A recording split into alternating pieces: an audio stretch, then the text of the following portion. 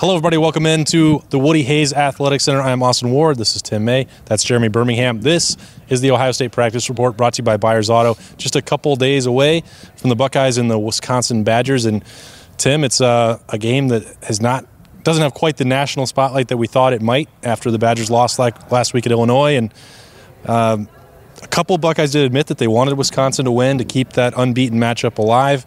But I haven't really noticed any change in the actual preparation.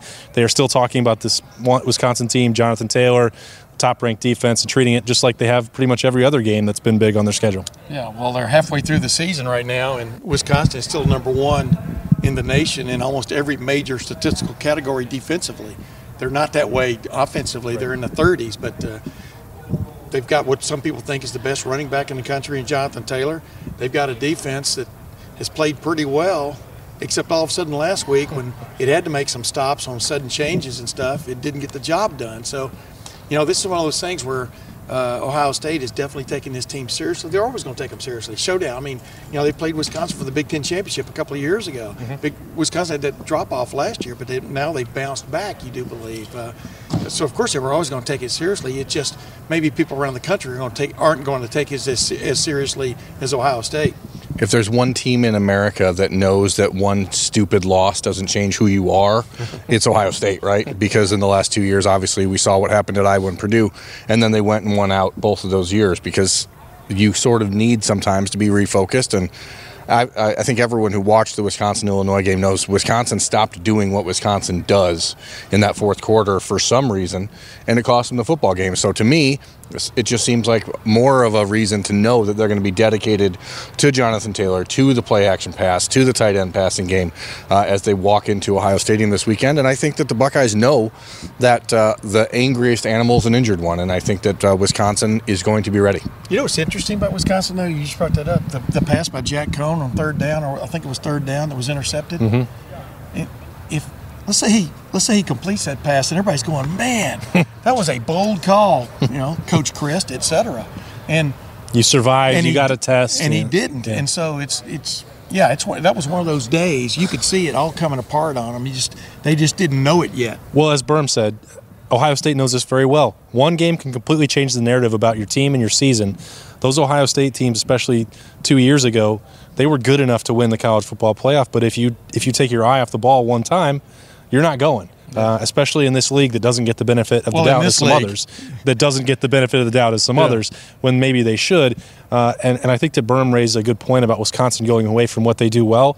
I think if they're going to challenge Ohio State on Saturday, which I still don't believe is going to happen in the Horseshoe, they're going to have to probably play out of character because I don't believe that as improved as this Ohio State rush defense is from a year ago, and as solid as everyone says Wisconsin's offensive line is, that they're going to be able to just line up and run the ball down the Buckeyes' throat. I don't think that's going to happen. And I was asking Greg Madison about this yesterday in regards to Baron Browning returning, which, again, all indications are that he will be back out there in the Northwestern, giving up 5 or 6 runs of 10 yards or more.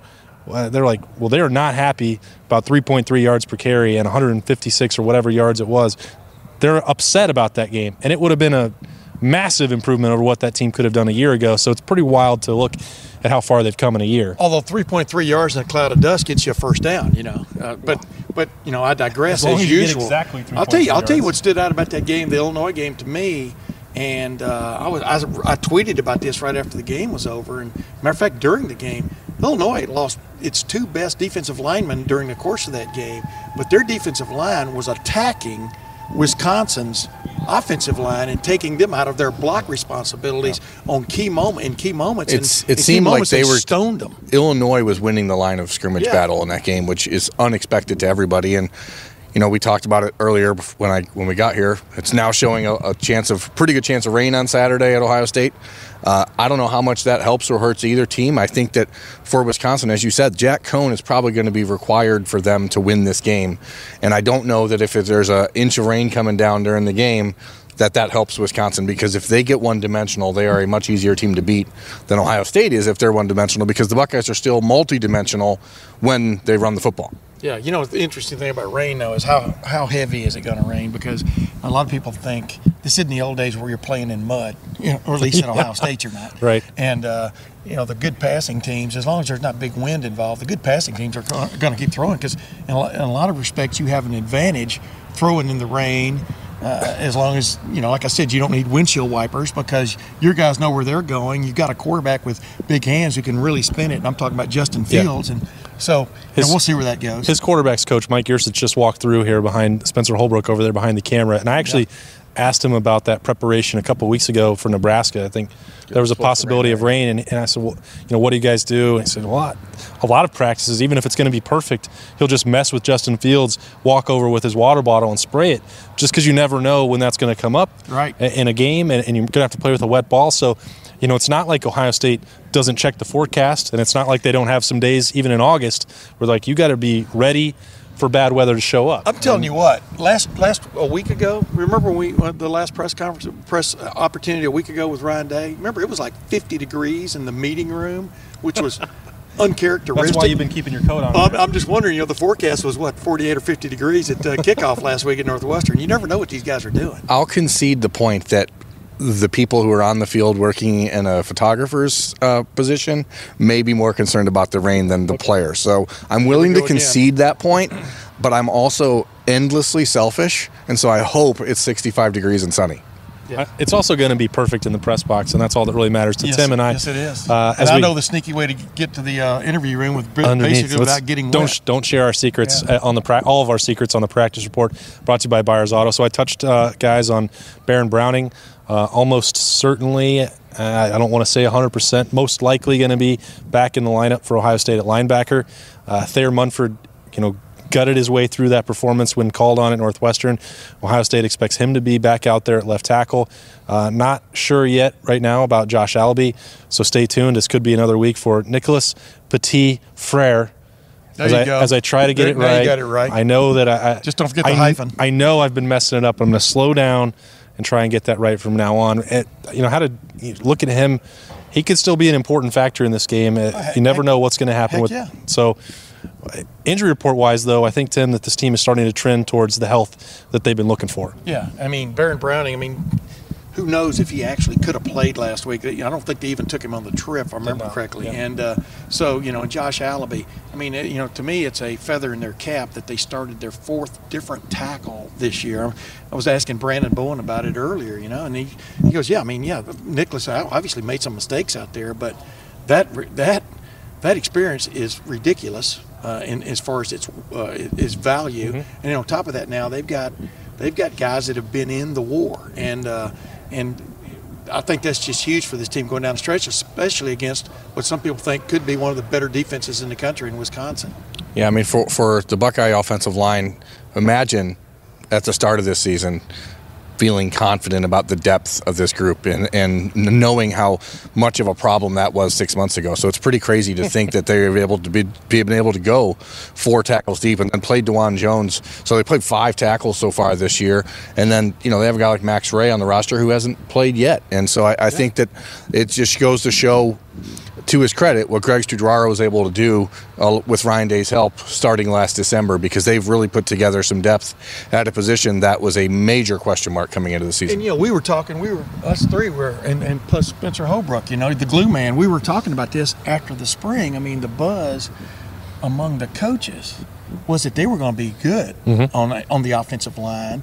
They were going to be deeper than they've been, and that was taking into account that they were going to have 4 new full-time starters, and we were all kind of going, okay. That's a lot to ask, right? But now you've seen it actually happen right in front of your eyes, and you're going, hey, and speaking of depth, how about Mitch Rossi?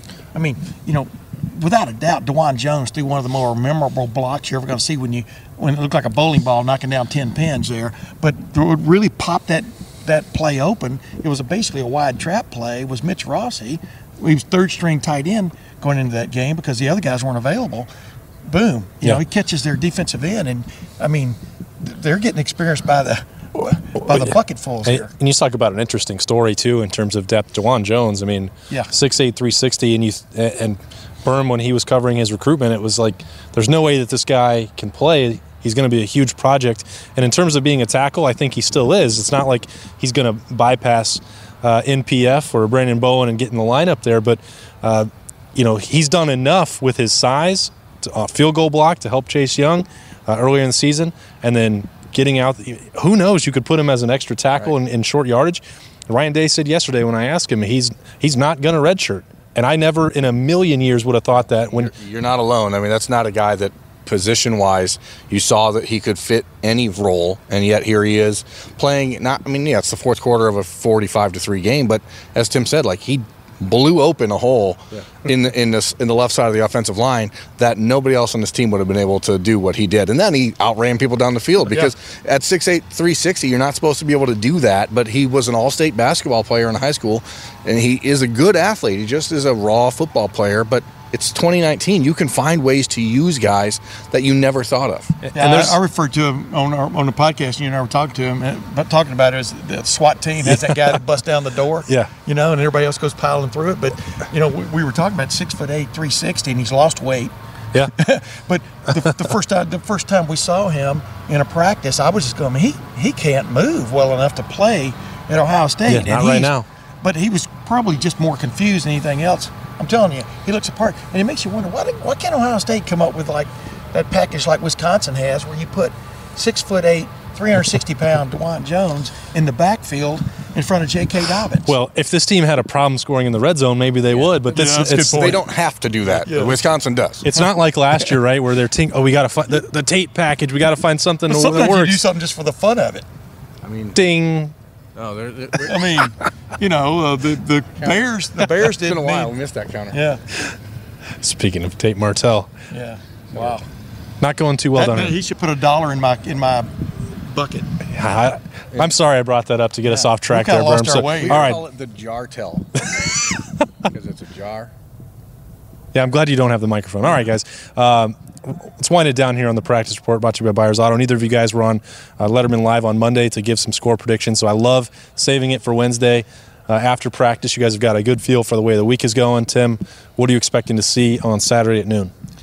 I'm expecting to see Ohio State get into the 40s again, temperature-wise and maybe rain-wise and points-wise. But, unless it's just a ridiculous rain where everybody just kind of covers up, I'm expecting Ohio State somewhere in the 40s, and maybe Wisconsin will get into the 20s.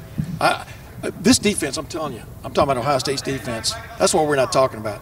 This defense is for real, and they've proven it to me. I know the competition gets better every week, but you saw Illinois take a proud Wisconsin offense, and as that game developed, pretty much make them frustrated to the point they started playing left-handed. Yeah. That was Illinois' defense. So I think this Ohio State defense is champing at the bit to get after these guys. What surprised me about the Illinois-Wisconsin game is how Illinois offensively was able to get chunk plays against Wisconsin. I don't think anybody thought that would happen. They didn't contain Jonathan Taylor. Running and throwing. Jonathan Taylor had 28 carries for 130 yards. I mean, that's a fine game for any running back. We were looking at diminishing returns as the game went on. No doubt. And they went away from him. Yeah. I think, obviously, Ohio State's going to attempt to take him away early.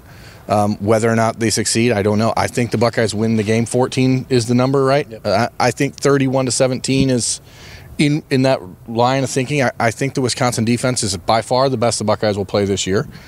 Will that put the Buckeyes in a position where they have to do some new things, rely on Justin Fields a little bit more in the run game? Wisconsin's going to take away J.K. Dobbins at every turn they can and force Justin Fields to run. And I think that Ohio State will try to exploit them down the field like Illinois did, because that's where you're going to beat them. As long as Justin Fields has time to throw the football, which the Buckeyes, if they've had one weakness this year, it's Justin Fields has been sacked a little bit more than maybe they'd like him to, and he holds on to the ball and forces some stuff downfield. I think the Buckeyes are a way better team, and I think they win by 2 touchdowns. It's interesting, like daring Justin Fields to run. Like, he doesn't seem to want to, but right. if you're gonna give it to him, this might be the week where Ryan Day says, "Take the first down, son. Get your legs, get out of bounds." That's why you bring a Justin Fields. Yeah. This is the kind of game like we talked about before the Nebraska game, when we thought that would maybe be a better game. Mm-hmm.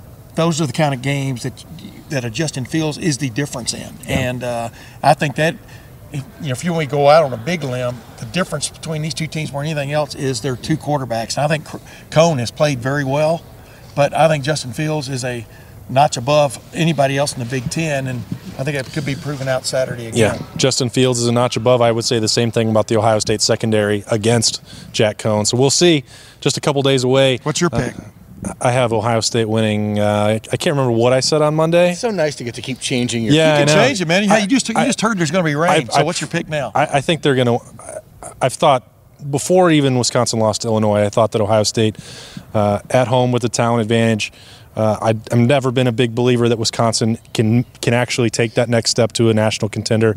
I thought Ohio State would win by 3 touchdowns. I think they can win this game going away on Saturday in the second half. Even if the weather doesn't play into my mind at all. Maybe it keeps them out of the 40s, but 38-14, something like that. I got to give it up to you. You have not missed one chance to take a shot at Wisconsin this week. I mean, I'm impressed by your consistency. Hey, if I believe something, Tim, you better believe that I'm going to keep saying Well, it. you're seeing the same things I am. I think things are to be had for Ohio State in the passing game, whether it's raining or not. I mean, just like Illinois found them last week, push came to shove. Biggest play of the game was when Brandon Peters stepped out of the pocket and threw the ball over the middle for a touchdown after one of those turnovers. I mean, I'm with you in that regard. I think Ohio State, but I've been saying it all year, Ohio State's the most talented team in the Big Ten, and I think this is the kind of game where it will show. Come along with me. My predictions have been pretty good so far this year. Ohio State has been too. They are 7-0, looking for number 8 on Saturday against Wisconsin. We will have full coverage of that, as always, at LettermanRow.com. That's Tim May. This is Jeremy Birmingham. I am Austin Ward. This has been the Practice Report, brought to you by Byers Auto.